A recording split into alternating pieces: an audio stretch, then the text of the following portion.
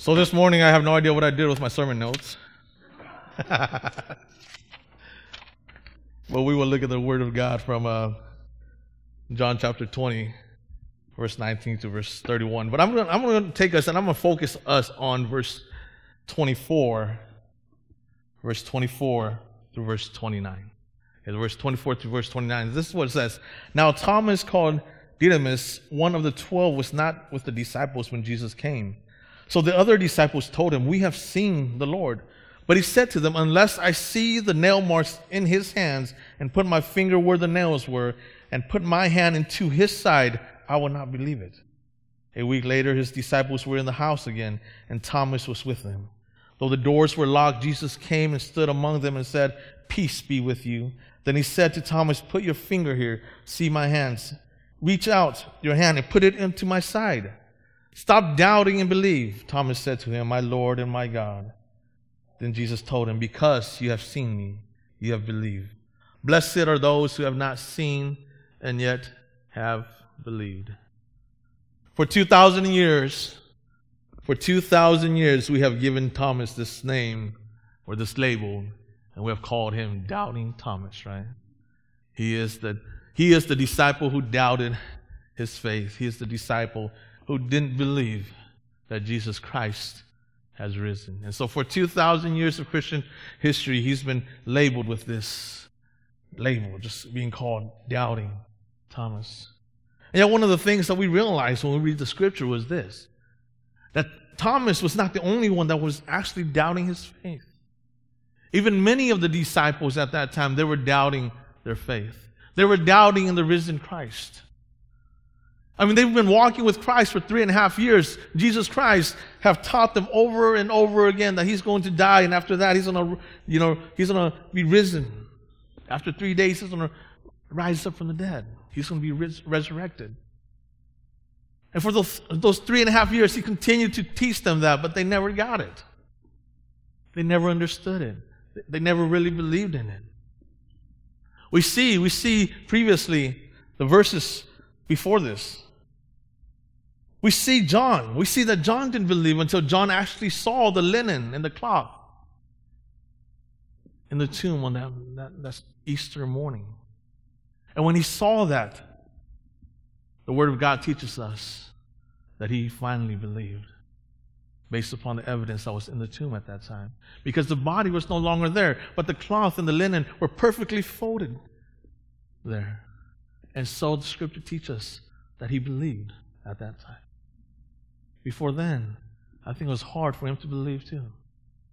And we see before this, we see from verses 19 to verse 21, verse 23, we even see that the disciples, they didn't believe until Jesus Christ actually appeared to them. Jesus Christ appeared to them while they were fearful for their own lives. They locked themselves up in this room because they're fearful for their own lives. They're fearful that they're going to be persecuted by the Jewish leaders.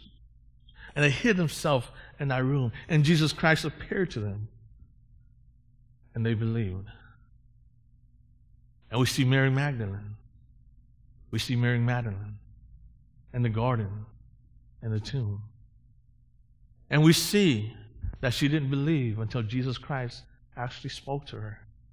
Because before Christ spoke to her, all she was seeking after was the dead body of Jesus Christ. And we see that in how she spoke to Jesus Christ when she thought that Jesus was the gardener. And she says, all I want is the body. All I want is the body of my Lord. So you see, that morning she wasn't even seeking for the risen Christ. Even though she knew that Jesus Christ has taught her all these years and taught the disciples all these years that he was going to rise from the dead. But she wasn't seeking for that. She wasn't seeking for that. She was seeking for the dead body of Jesus Christ. And it wasn't until Jesus said, "Mary," that she turned around and she saw the risen Christ, that she also believed. So sometimes it's kind of unfair for us to just blame everything on Thomas, right? That this Thomas guy, is the guy who didn't believe. He's the one that doubted. But what Thomas wanted was Thomas simply wanted the same experience that all the other people had, that all the disciples had, that Mary Magdalene had. He wanted that experience. He wanted to see Jesus Christ for him to believe. And as he was seeking for this, Jesus Christ revealed himself to him a week later. And he finally saw the risen Christ. And he finally proclaimed that this is my Lord, that this is the Lord. And when we talk about faith, we often think about, what is faith? What is this all about? What are we talking about when we talk about faith? We have all kinds of definitions for faith, but the scripture teaches us that in Hebrews chapter 11, verse 1, it says this: now faith is being sure of what we hope for. It is being sure of what we hope for and certain of what we do not see. So what is that talking about? Being sure of what we hope for. What is it that we hope for? We are hoping for this eternal life, this promise or these promises that God has given to us. And that is what faith is all about. It's about being absolutely certain that we will receive the promises that God has given us. Because Jesus Christ has resurrected. That Jesus Christ is the living God. He is the living God. Unlike the founders of many different religions who have died, Jesus Christ actually rose from the dead. And so this is the one that we are worshiping. The Apostle Paul teaches us, and he says this in Scriptures, he says that if Jesus Christ never resurrected from the dead, if the resurrection never took place, if the resurrection is untrue, then everything that we do today is done in vain. Everything that we do today have absolutely no meaning. Everything that we do today does not bring anyone salvation if the resurrection is untrue. If the resurrection is not real. If the resurrection was simply a hoax, then everything we do today is meaningless. There is no hope for salvation for us. That's how much the resurrection means to Christianity. That's how much it means to Christianity. And so we can't practice Christianity without believing in the resurrection. And I'm sure that you have your doubts. I'm sure I have my doubts. We all have doubts. Just like Thomas did. We all have doubts. But one of the good thing about this is we realize that faith often comes with doubt. Doubt often accompanies faith. But you know what? God calls us to reason with Him. In Isaiah, God says, come and reason with me. God doesn't want us to follow Him blindly, but He wants us to come and reason with Him. Just as Thomas was calling out, I want to see this. This is what I need for my faith. And he was reasoning with God. And he was reasoning with his Lord. And his Lord revealed Himself to Thomas. And He says, Thomas, here I am. I am here to provide you the evidence of my resurrection. And it is through that Thomas believed. And Jesus Christ did the same thing for all those who doubted Him during His time. He offered Himself, and they all saw Him for who He was. And part of the reason why we as Christians, part of the reason why we believe in their testimony is because all of the disciples died for their faith. They're all willing to go. They're all willing to go. They're all willing to die and sacrifice themselves for their faith. And many times we may question, we may say, you know what, there's a lot of people nowadays that are willing to die for their faith. So what is the difference? The difference is this. The difference is that many people today, they're not in a position to know whether or not what they're saying is true or false. The disciples, they were in that position. They were in the position to know whether or not what they were saying is true or false. If it was false, all they had to do was recant from their faith, and they would not be persecuted for their faith. And yet none of them recanted from their faith. And they were all murdered for their faith because of that. The only person to die in natural faith was John, and that's it. Because they couldn't kill him, so they exiled him. They exiled him into the island of Patmos. And so that's part of the reason why we believe, is because we believe in their testimony because of the things that they went through. Even while they were in the position to know whether or not what they were talking about is true or false, they still went through with it till the end, to the point that they were crucified, to the point that their heads were being chopped off. The spears were being thrust through their bodies. Yet they held on, and they did not recant because of what they saw that Easter morning. Because of what they saw, because of what they observed. Faith, many times we wonder, what is faith? Is it simply in the existence of God? Is that enough to simply believe that God exists? Well, the scripture teaches us that even demons believe that God exists, but yet they shudder. And so we know that just believing that God exists is not Christian. It's not the end of the Christian faith. But there's more to the Christian faith than just believing that God exists. There's more to that. Christian faith also calls us. It also calls us to believe in the promises that He's given us. The promises that He's given us. The promises that we will receive because we follow Christ. It also requires us to believe in those promises. To believe in the promises of the Scriptures. To believe in what God has revealed to us through His own words. Faith requires us to be obedient to these things. The Christian faith calls us to be obedient to God. Not simply to just believe in His existence, but to be obedient to Him. Faith calls us into action. Faith calls us to love, to have compassion upon other people. To love the poor, to have compassion upon the sick. James, the brother of Jesus Christ, says that faith without works, faith without love, faith without passion, faith without any action is a faith that is dead.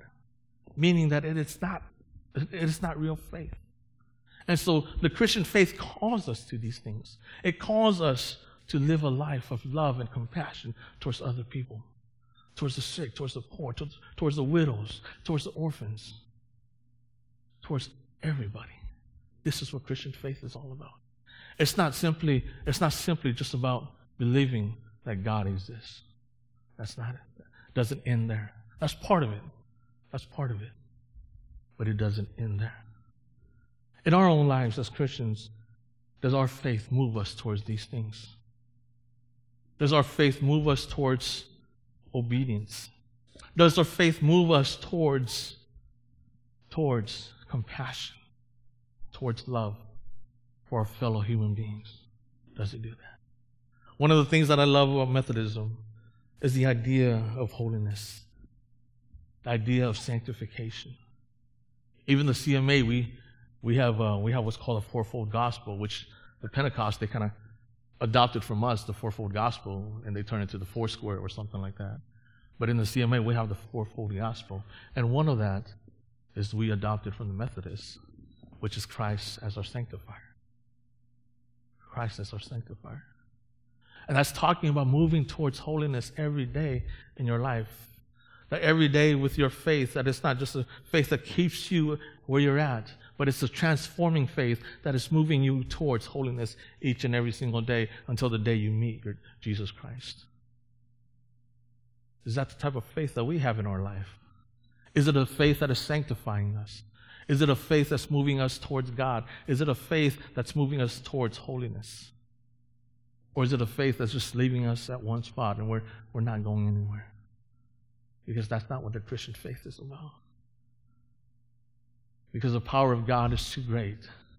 The power of Jesus Christ is too great to leave us where we're at.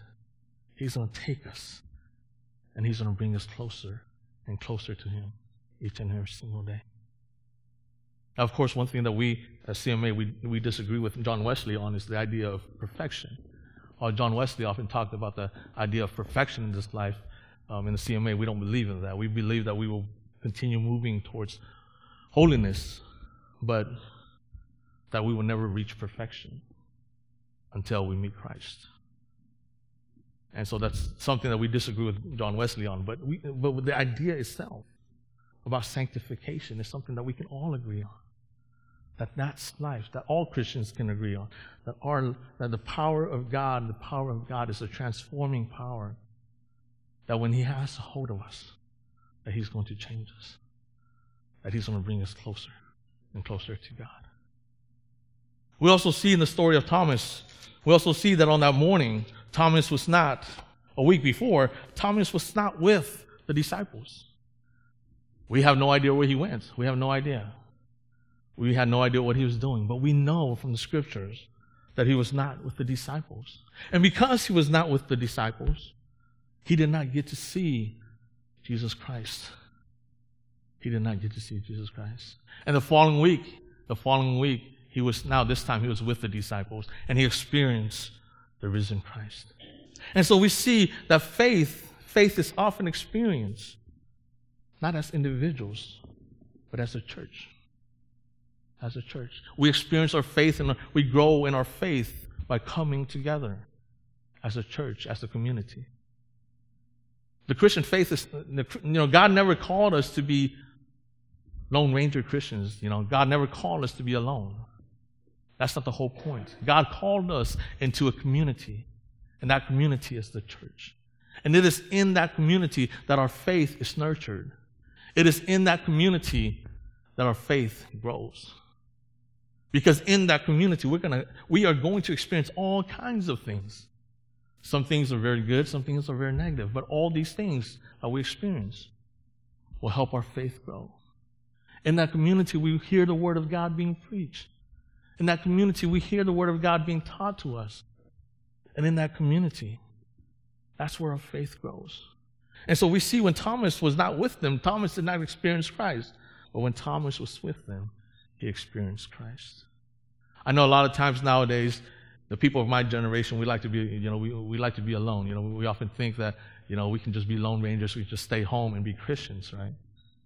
But the Word of God teaches us that that's not the case. Biblical Christianity doesn't teach us to just stay home. But biblical Christianity says for us that we must not forsake the assembling of the people. We must not forsake that. And we must always come together so that by coming together, we will grow in our faith. By coming together, we can help nurture one another. So that way we grow stronger in our faith, be closer to Jesus Christ. And so whether or not we like it, that's what the Word of God teaches us about our faith, is to be in that community, to be active in that community, to be part of that community. And in that community, there's going to be highs, there's going to be lows. But through all of our experiences, we learn. We learn. A lot of times we need to learn how to tolerate with each other, right? A lot of times that's what we need. It teaches us about grace when we have to tolerate each other. It teaches us exactly how much God had to tolerate on behalf of us. So a lot of times when I think about other people in the church, and I know that, sometimes other people, they just like to do their own thing, and, it's like, man, you can't take it anymore, right? You can't tolerate this anymore. But then when you start thinking about your relationship with God, when I start thinking about my relationship with God, I realize that the Bible teaches us that God is a long, long-suffering God. That means that He's been suffering for me for a long time because I've been so rebellious against Him. And so with His grace towards me, I have no choice but to share the same grace with other people in the church. And so by seeing my relationship with God, by seeing my relationship with Jesus Christ, it helps me in my relationship with other people in the church. Even when many times they'll rebel against you, many times they won't, they want their own thing. But regardless, God is suffering for you, so you have to suffer for other people. And so it helps us grow in grace. It helps us understand what it means to love. And so that's the message I want us to really remember today, is that faith is not simply in just believing that God exists. While that's part of it, that's not all of it. Faith also calls us to be confident in the promises that He's given to us.